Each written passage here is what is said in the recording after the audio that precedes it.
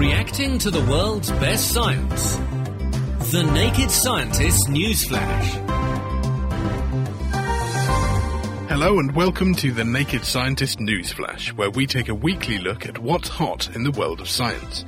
This week's episode is brought to you by Helen Scales, Mira Senthilingam, and by me, Ben Valsler. Coming up, how a once-lost Galapagos tortoise could be brought back from extinction. There is a possibility that we could bring back the Floriana tortoises. There could be a way of captively breeding the living tortoises until they just contain the Floriana genes. How gold nanoparticles shine a light on how antibodies travel from breast milk to baby's blood. So the gold tags we were using were actually 55 or 60 gold atoms.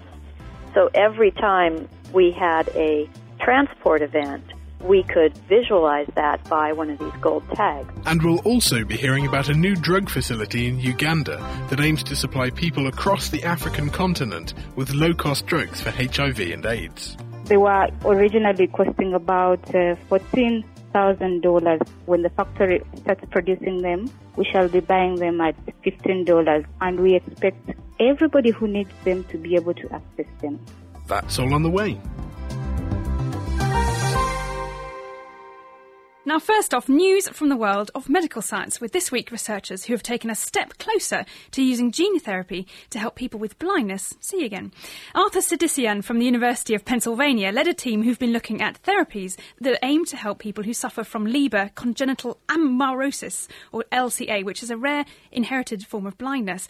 And essentially, studies in animals have shown that what's causing this disease is a mutation in a particular gene called RPE65, which messes around with something called the retinoid cycle, which is essentially the part in your eye where vitamin A is regenerated, and it's the key part of essentially converting light that hits your retina into nerve signals that are sent to the brain. So when this mutated gene is inherited, it knocks out part of that cycle and vision is impaired. Now, they've been using gene therapy to replace this RPE65 gene in animals, and they've actually been very successful in restoring vision in laboratory mice and things like that. The way they do this is by using a genetically modified virus, an adeno-associated virus, which is injected into the eye, and essentially it delivers a good version of that faulty gene so that it fills in that missing part of the retinoid cycle and brings vision back. Now, the good news is that they've started trying this out on people. Now, these are just really early stage clinical trials, but they've already shown that the treatment is safe to use and it can lead to a moderate improvement in vision. Now, 3 patients with LCA were injected with the treatment, and after 30 days, all 3 of them had shown quite an improvement in their eyesight. Now, it seems the therapy is increasing the activity of cone cells, which are the part of the eye responsible for seeing colour, by up to 50 times, and that the activity of rods, the parts of your eye that are responsible for night vision, would actually increase in their activity by 63,000 times, which is amazing. But while this is really encouraging news for people with this condition, the results are actually still far from perfect. One real problem is that the patients took a very long time to get accustomed to the dark. You must all be familiar with how long it takes you to get used to sitting in a darkened room, and after a while you can see things that you couldn't before, and that's your eye adapting to the low light levels.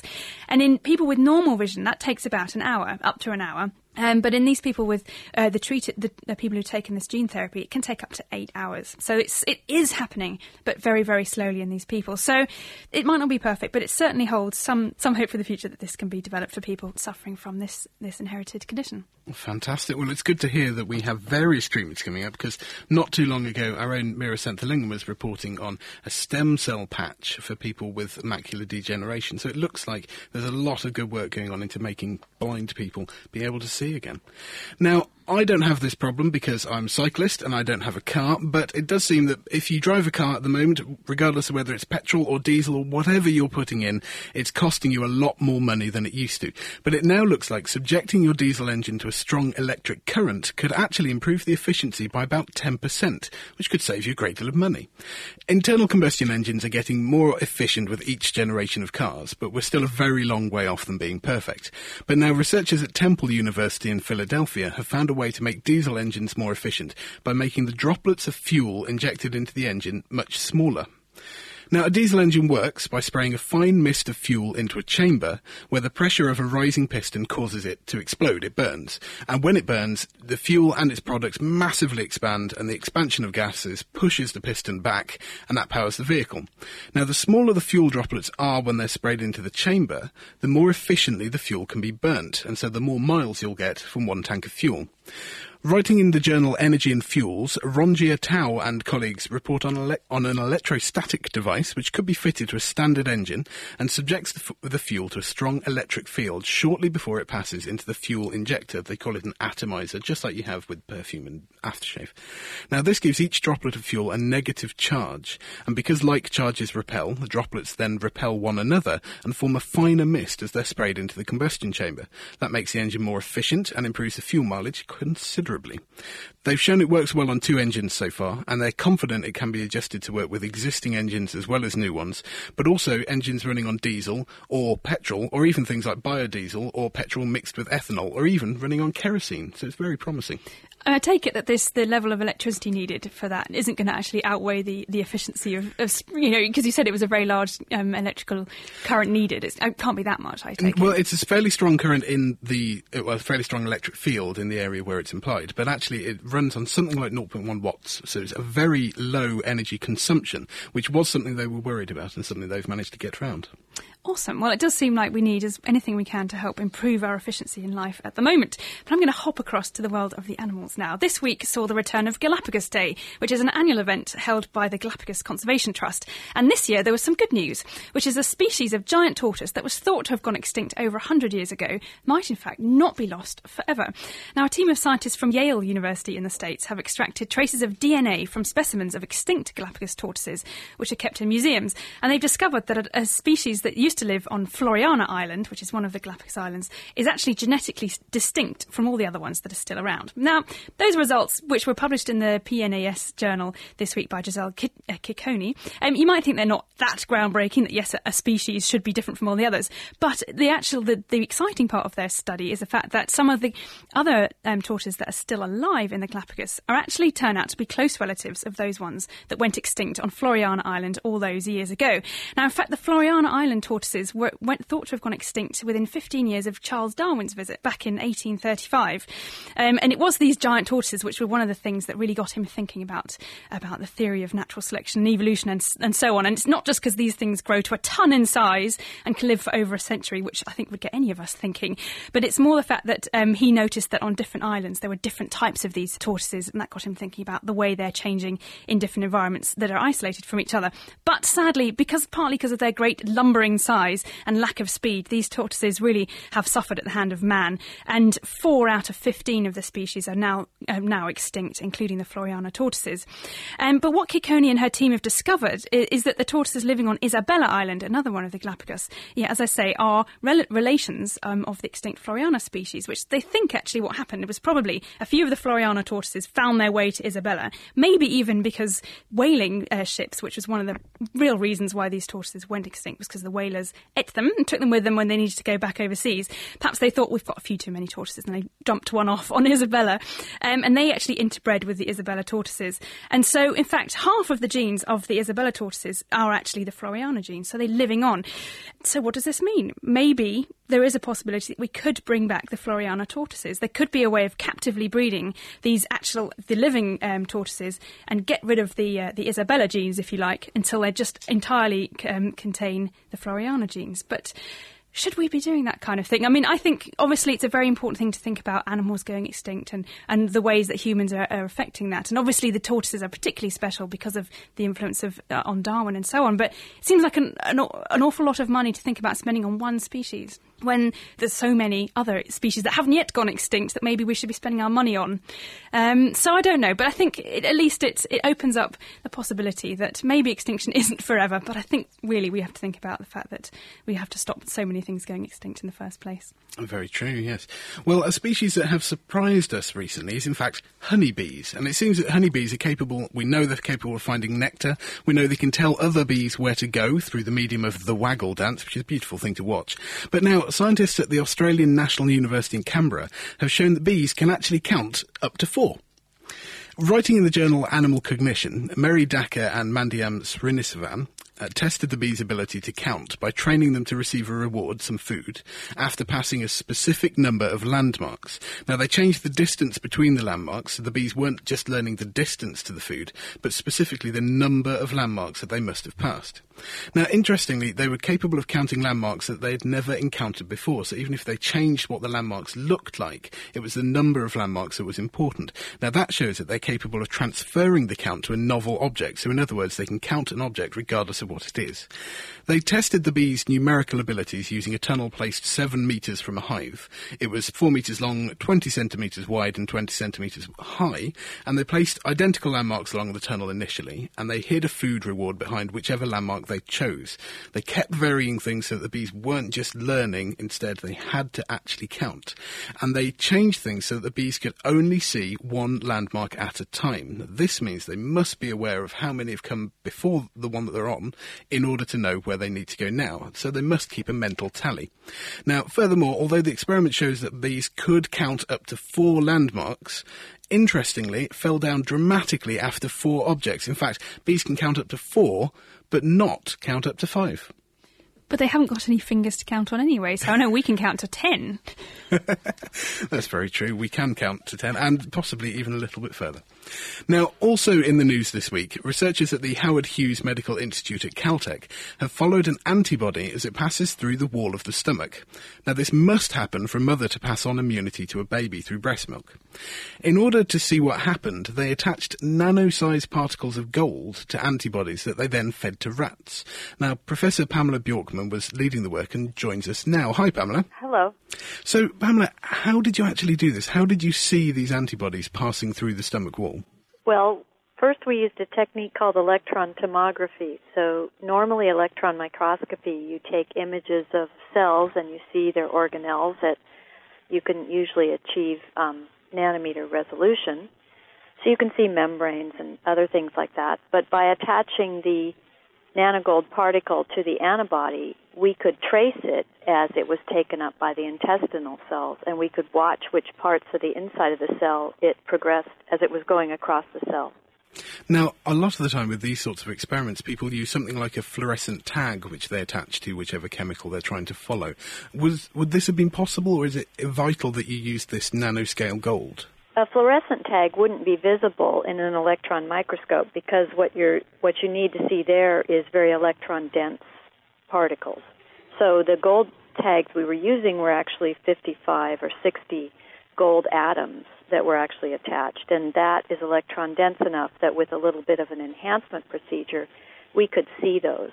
So every time we had a transport event, we could visualize that by one of these gold tags. So we were actually looking at a single receptor bound to an antibody in each case, and it was visible by the gold tag.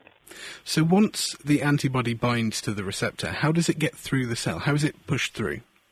Well, it comes in through what's called receptor-mediated endocytosis, so it binds to its receptor, which is on the side of the intestine that faces when milk comes into the gut, and so it binds there.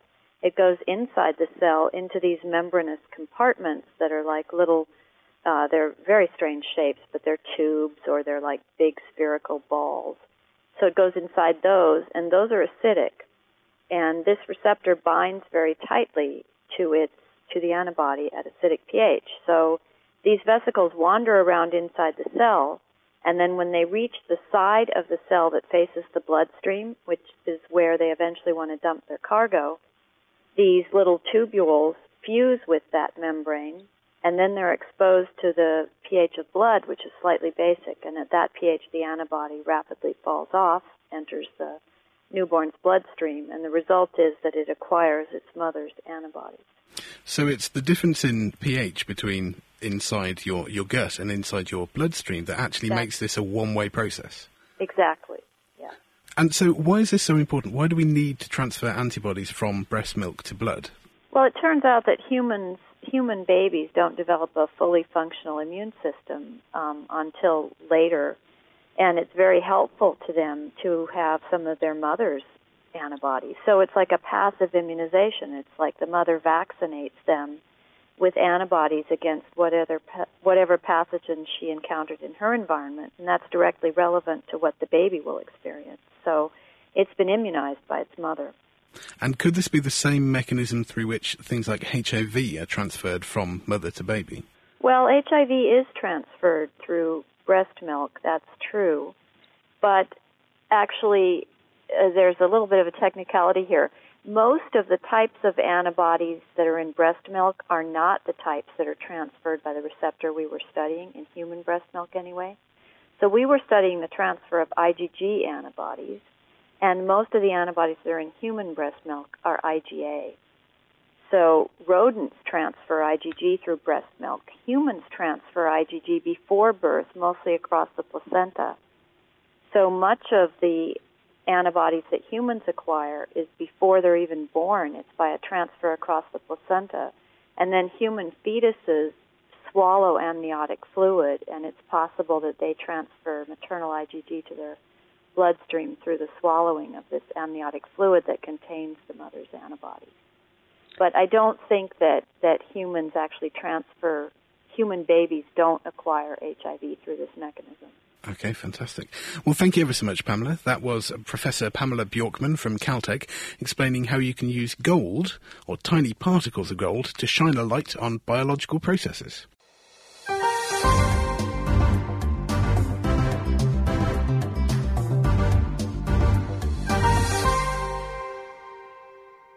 You're listening to the Naked Scientist News Flash. Now, some news that could benefit people with HIV or AIDS across Africa.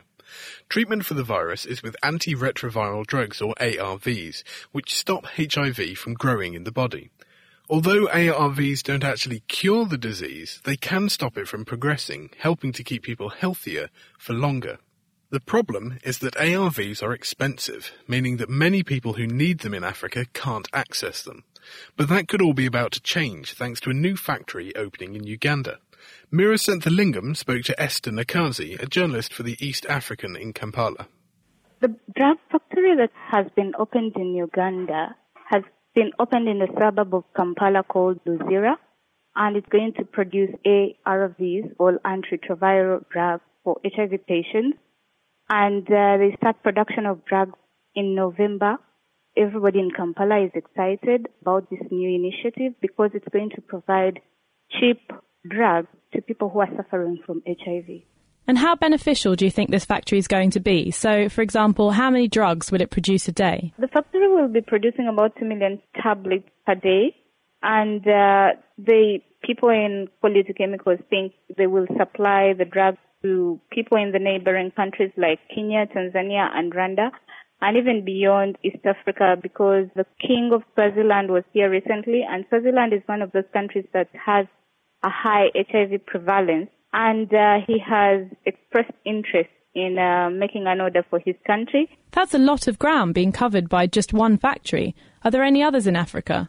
I know that there is a factory in South Africa, and Uganda could be the second country in Africa to start producing these drugs. But looking closer to home, how important is this factory to the local community in Uganda? The community has been suffering. The country has been suffering. Very few people have been accessing the drugs because they've been very expensive. But we think that because the production is now in Uganda and the government is subsidizing them, then many people will be able to access the drugs. They were originally costing about $14,000. That was in the 1990s, and that was pretty expensive. Right now, when the factory starts producing them, we shall be buying them at $15, and we expect everybody who needs them to be able to access them. That's a dramatic reduction in cost.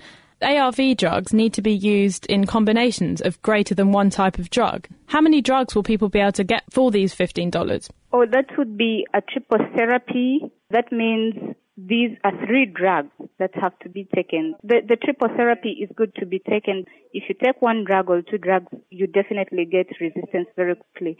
But with the triple therapy, it takes longer for a person to get resistance to the drugs. And how long would a $15 supply last? $15 per month for these triple therapy drugs. The combinations of drugs also need to be trialled and actually tailored for each individual, don't they? Yeah, it is. It is tailored to each individual person, and we have had a lot of people getting resistant after taking the first-line drug therapy. The factory now is producing some second-line drug therapies that many of the Ugandans take, and that includes drugs like Trimune and Nevirapine. How many people in Uganda were actually able to access these drugs before the factory opened? Before the factory opened, only about 130,000 people were able to access drugs, and that is about only 42% of the people who need them. In actual fact, about 300,000 people need the life-prolonging medication to be able to survive properly. And most of them were getting them under the PEPFAR initiative, that is President Bush's Presidential Emergency Plan for AIDS Relief. Right now, we expect that the 60% who are not able to access them will be able to access them when they go down to $15 per month. But is that still an affordable price for the majority of people suffering with HIV? I cannot say it is affordable to all of them, like the 60%, but at least it is a step forward. Uganda is a very poor country, and a lot of people live below the poverty line, below $1 a day. But we still think that with time, as the factory keeps on producing them, the government will subsidize them, and the price will actually fall lower than that. But for the $15, that's a big achievement for the moment. That was Esther Nakazi from the East African, telling Naked Scientist Mira Senthilingam how a new factory in Uganda could reduce the cost of drugs to treat HIV and AIDS, making them more affordable to those that need them. That's it for this week. Thank you for listening. The Naked Scientist Newsflash this week featured Helen Scales, Pamela Bjorkman, Mira Senthilingam and Esther Nakazi, and I'm Ben Valsler. We'll be back with another roundup next week. The Naked Scientist Newsflash, reacting to the world's best science. For more information, look us up online at nakedscientists.com.